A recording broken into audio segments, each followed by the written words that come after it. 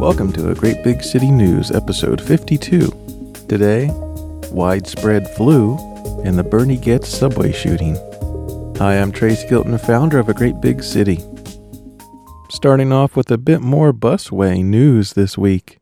The 14th Street busway was found to have improved travel times on multiple modes of transit in a study released by Sam Schwartz Transportation Consultants, where they evaluated data from a variety of sources, including the Department of Transportation, independent traffic counting, and city bike data.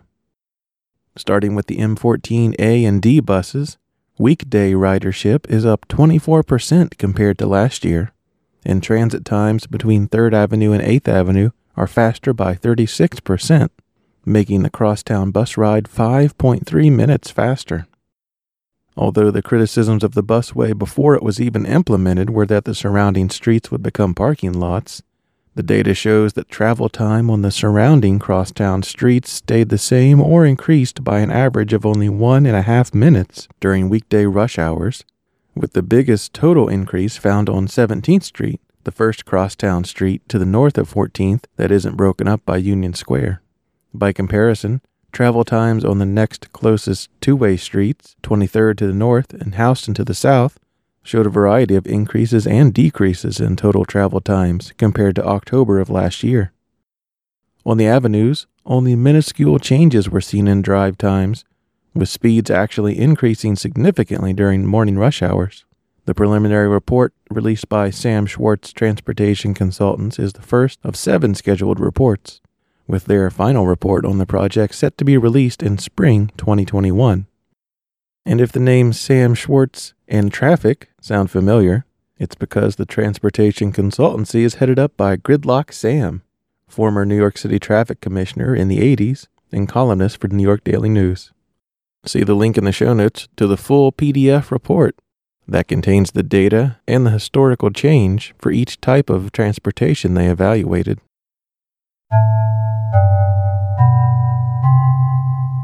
The success of the 14th Street busway has brought advocates across the city calling for traffic to be restricted on busy streets in their area, and the danger of vehicles and pedestrians clashing was made obvious this week, when, in the span of just 16 hours, 4 people were struck and killed by drivers across the city. In Manhattan, a 26-year-old woman was struck at a crosswalk in Soho by a box truck driving in reverse. A man in Hell's Kitchen was struck and killed by a sanitation truck driver.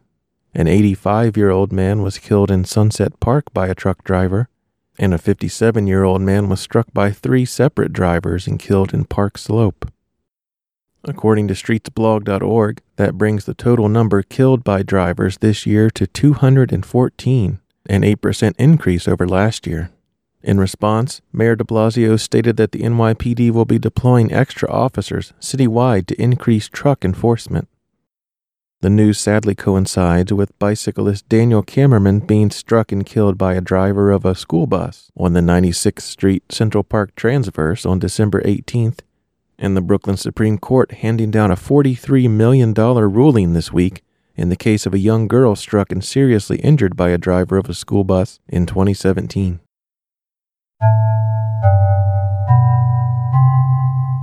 We spent quite a few episodes over the summer talking about the measles outbreak, but now is the time to focus on avoiding the flu this winter.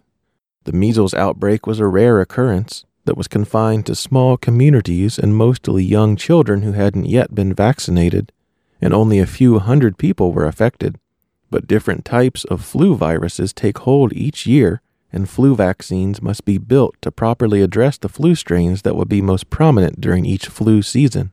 Data from the New York Department of Health shows that flu activity in New York City is already at a high level, and there has been a 48% increase in hospitalizations statewide due to influenza.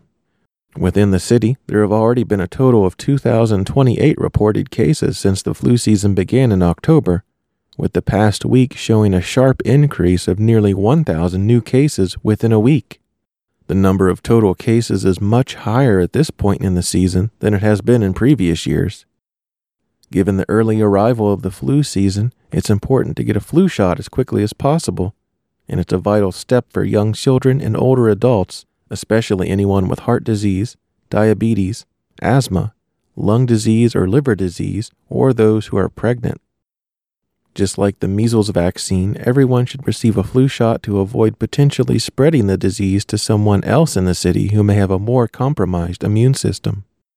Flu activity will only increase as the season goes on, and the flu vaccine can take up to 2 weeks before it starts working, so it's important to find a vaccination location now.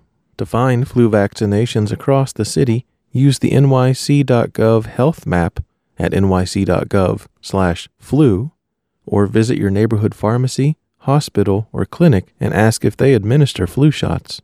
And please, everyone, wash your hands and cover your mouth by coughing or sneezing into your elbow. It's one of the easiest and most impactful actions you can take to stop the spread of disease, and everyone holding the subway pole after you will be thankful.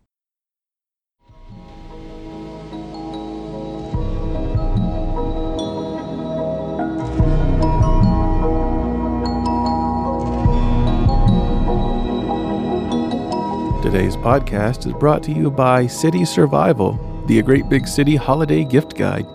Whether it's a tiny replica of a fire escape to hang on your wall, or a gadget that may one day help you escape a stalled subway train, find all your gifts this year through our gift guide, and your purchases will financially benefit A Great Big City. Visit agreatbigcity.com/gift guide to find our recommendations for making city life a bit more dignified in the upcoming year.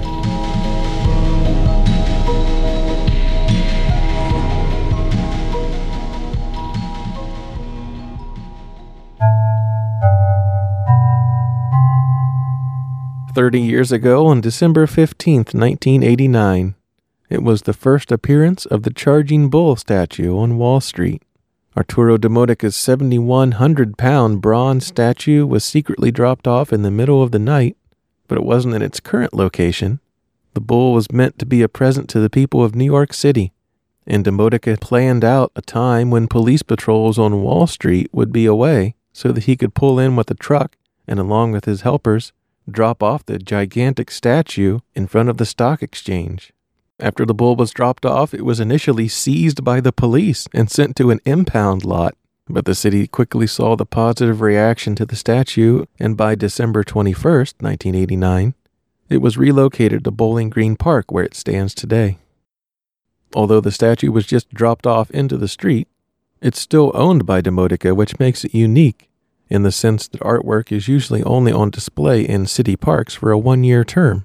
So the statue's temporary 30-year display is unique across the city. Here's a clip from art critic and historian Anthony Hayden Guest discussing Demodica's plan to drop off the bull and some history about the statue. If you look at those early work, clearly there is some influence from Henry Moore. He'd learned everything he needed to learn from Florence and wanted to go to the capital of the modern art world, which is New York.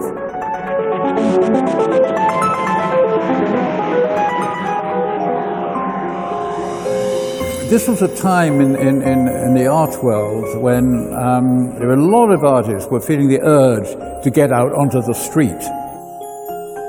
I believe, consciously or unconsciously, Arturo felt that urge, and so instead of doing like Jean-Michel Basquiat, his future neighbor, instead of making a painting on the wall, he put a huge amount of his work out at Rockefeller Center, and he got on the front cover of the New York Post, and that was probably a learning experience.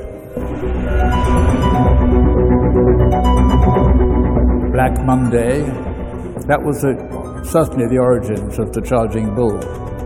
America gave him what he wanted. America gave him a life. He was having the life that he dreamed of. The bull represents the economy going up. That's why he chose that image, to bring the economy back up. Wall Street is certainly a symbol of American finance and to some extent of world finance. So this is a natural place. When the bull was done, he went out with a posse of friends, and they timed how the cops made their rounds. They checked out how much time they had. I think they had more or less exactly 4 minutes between the security rounds. And lo and behold, there's a giant Christmas tree there. And he has not long to decide. He says, This is my Christmas present to New York and to America. It is remarkable to be here next to the bull that has taken on just a whole library of associations and images. It's not just a simple charging bull, it's a phenomenon. The city has floated the idea of moving the statue at some point, which Demotica does not support, but it appears as if the bull will spend at least its 30th year at Bowling Green. But it remains to be seen if the city follows through next year with its plan to move the bull back to Wall Street to alleviate safety concerns over large numbers of people visiting the statue in the middle of a busy street.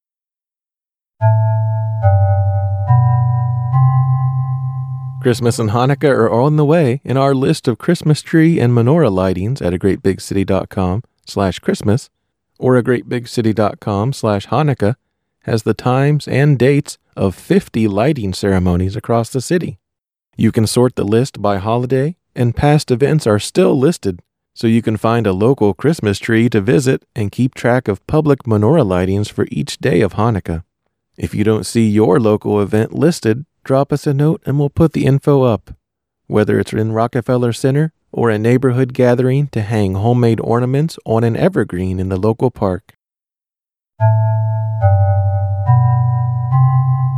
48 years ago, on December 26, 1971, members of Vietnam Veterans Against the War occupied the Statue of Liberty for 42 hours to draw attention to the ongoing war.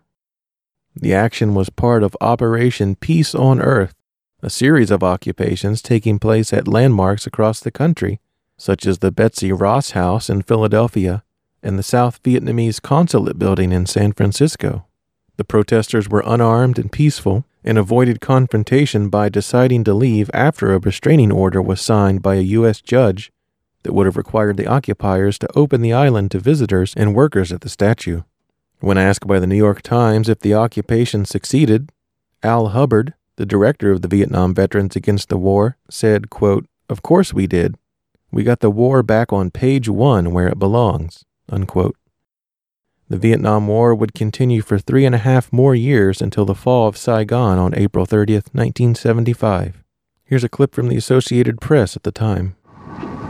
We are perfectly willing to allow them to remain on the island overnight, although not normally permitted to do so, and that they should open up the doors immediately and let others from the Park Service, including all visitors, in during normal visiting hours, and that they will be permitted to continue to demonstrate outside of the monument but not inside. Must they leave the statue itself?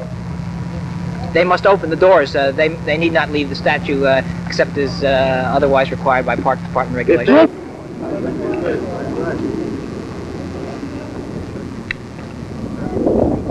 They have come here to make what they consider to be an extremely important symbolic protest at what is one of the leading symbols of freedom in the world.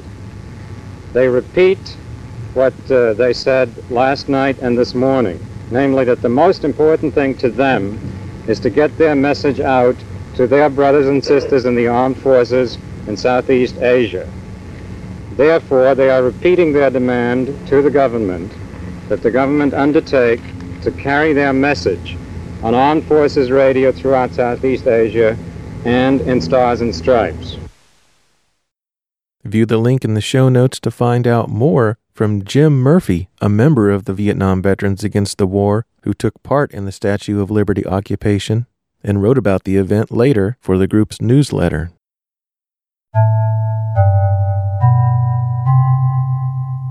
"35 years ago on December 22nd, 1984, Bernard Goetz shoots 4 men on a subway car, seriously wounding them during what would become the complicated story of the subway vigilante.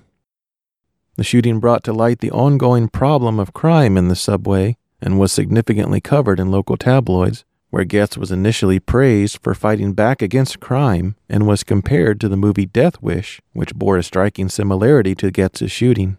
In Death Wish, Charles Bronson's character takes a vigilante approach to fighting crime in New York after his wife is violently murdered, including a scene where he guns down muggers in a subway car.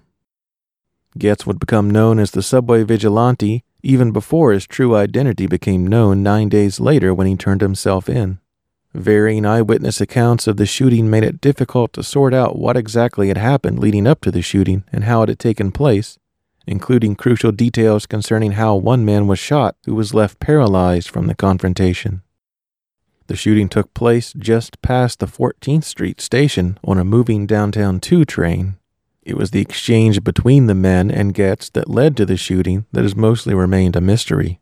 Either they were panhandling and asked for a small amount of money, after which he took the opportunity to shoot them, or they were surrounding him and attempting to mug him, after which he defended himself, albeit with an illegal gun.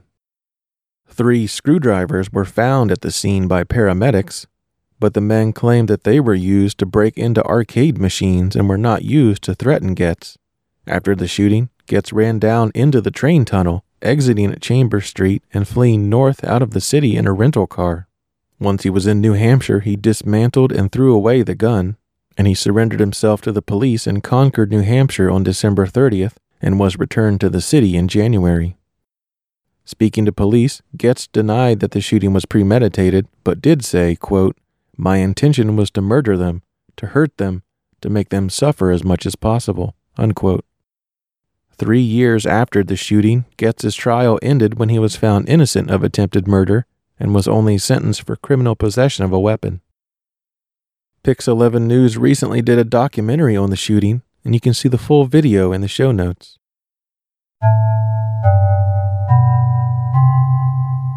And finally, a more uplifting piece from a great big city history, and one of the all-time most popular posts on the site. 8 years ago, we featured stories from Gene Shepard's New York City radio show, where the author and radio host would retell stories around Christmas time, which would be made into the movie A Christmas Story nearly 10 years later. Gene Shepard hosted a late-night show on WOR for 21 years, and each night was packed with the same storytelling and clever insights as the stories that became the inspiration for A Christmas Story. While his voice has become ingrained in Christmas pop culture as the narrator in A Christmas Story, the recordings of his radio career from 1956 to 1977 show a raw and humorous look at New York City life. When Christmas came around each year, Shepard would retell some of the various anecdotes that would be gathered together and become A Christmas Story, some of which had recently been published in Playboy magazine, and some of which made their debut on his radio show. These stories were included in his books In God We Trust, All Others Pay Cash, and Wanda Hickey's Night of Golden Memories, but it was his on-air readings and live shows at the Limelight in Chelsea that would eventually lead to the creation of a new Christmas classic film 20 years later. Have a listen to what would become the famous You'll Shoot Your Eye Out scene from A Christmas Story, as it was told by Shepard on Christmas Day, 1972. It was late November, and the Christmas fever was well upon me. I thought about a Red Ryder air rifle in all my waking hours, 7 days a week, in school and out.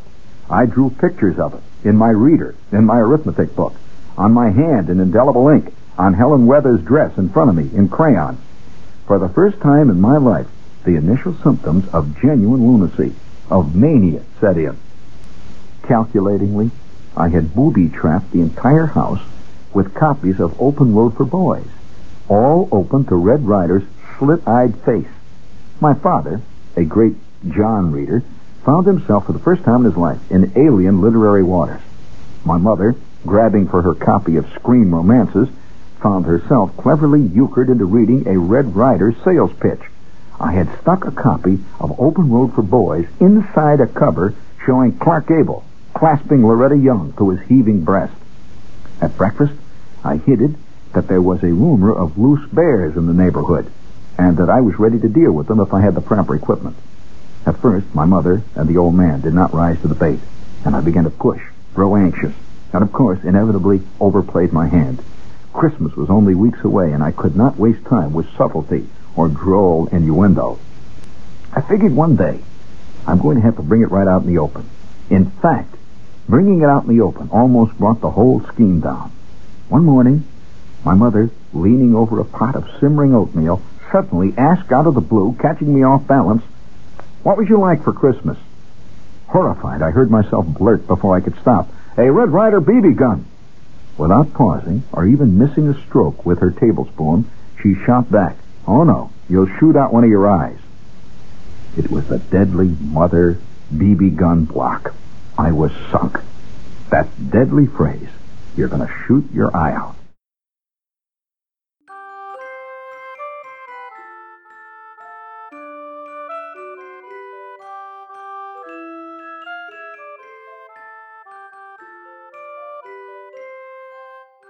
A Great Big City has been running a 24-hour news feed since 2010, but the AGBC News podcast is just getting started and we need your support.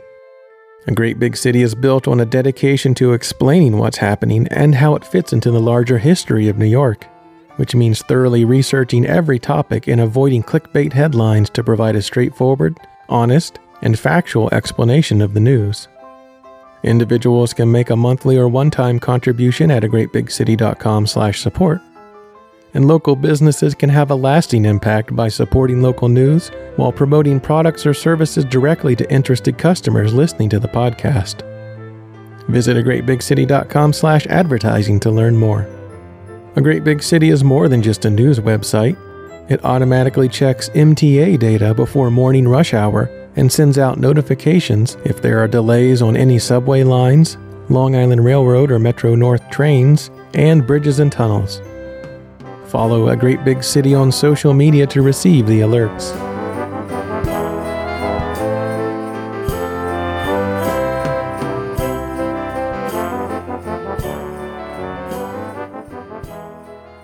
Park of the Day, Frank Siegel Park along Grand Concourse in the Bronx. Named for German-American educator, soldier, and journalist Frank Siegel, who founded the German-American Institute in the city. The west slope of the park at Walton Avenue was once part of a path used by local Native Americans. During the Revolutionary War, George Washington, Count de Rochambeau, and their respective American and French military staffs used a high rocky ridge at the site to monitor the movements of British troops camped alongside the Harlem River. Coming up in Parks events, check our listing of Christmas tree and menorah lightings at agreatbigcity.com/Christmas. to see many of this week's upcoming lightings that happen in public parks. If you'll be at Grand Army Plaza in Brooklyn or in Manhattan, stop by and see two of the city's largest menorahs on their first night of lighting on December 22nd. And if you're still in the city and feeling in the holiday spirit, stop by Washington Square Park on Christmas Eve and join in their tradition of Christmas Eve caroling beginning at 5 p.m. at the Washington Square Park Arch. Now let's see where our robot friend will be marching off to this week on the concert calendar. Here's the AGBC concert calendar for the upcoming week. Yo La Tengo is playing Bowery Ballroom on Sunday, December 22nd through Friday, December 27th at 7 p.m. each night. A Kanye West opera, Mary, comes to David Geffen Hall on Sunday, December 22nd at 8 p.m. Jeff Rosenstock is playing Trans-Pecos on Monday, December 23rd. Dave East is playing the PlayStation Theater on Thursday, December 26th at 9 p.m. PNB Rock is playing Brooklyn Steel on Friday, December 27th. Oliver Heldens is playing Szymanski on Friday, December 27th at 9 p.m. The Disco Biscuits are playing the PlayStation Theater on Friday, December 27th at 9 p.m. Brar, Savage Master, and Unearth are playing Warsaw on Saturday, December 28th. Fish is playing Madison Square Garden on Saturday, December 28th. Lotus and Les Special are playing Brooklyn Steel on Saturday, December 28th. Eptic is playing Avant-Gardner on Saturday, December 28th. Medeski, Martin, Metzger and Klein are playing Sony Hall on Saturday, December 28th. And Gogol Bordello and Dub Trio are playing Webster Hall on Saturday, December 28th at 6 p.m. Thanks for listening. Find more fun things to do at agreatbigcity.com/events.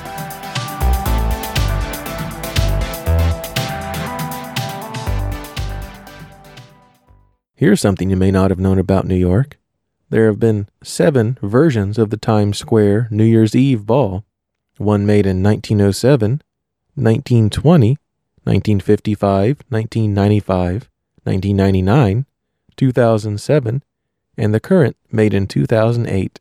The current ball is 12 feet in diameter and weighs nearly 12,000 pounds. So it takes quite a bit of infrastructure to keep the ball from dropping on New Year's Eve. Extreme highs and lows for this week in weather history. On Christmas Eve in 2015, it was 72 degrees. And on December 20th, 1942, it was -4 degrees. Weather for the week ahead, mostly overcast skies throughout the week with a chance of light rain next Friday night into Saturday. Thanks for listening to A Great Big City. Follow along 24 hours a day on social media at A Great Big City, or email contact@agreatbigcity.com with any news, feedback, or topic suggestions. Subscribe to A Great Big City News wherever you listen to podcasts, iTunes, Google Play, Spotify, Player FM, or listen to each episode on the podcast pages at agreatbigcity.com/podcast. If you enjoy the show, subscribe and leave a review wherever you're listening, and visit our podcast site to see show notes and extra links for each episode.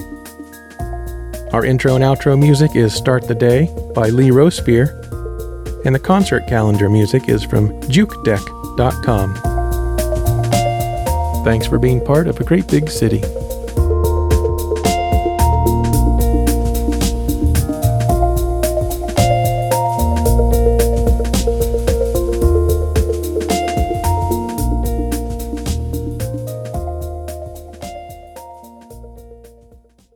Ho, ho, ho, ho, ho, ho. You'll shoot your eye out, kid. Ho, ho, ho. Merry Christmas.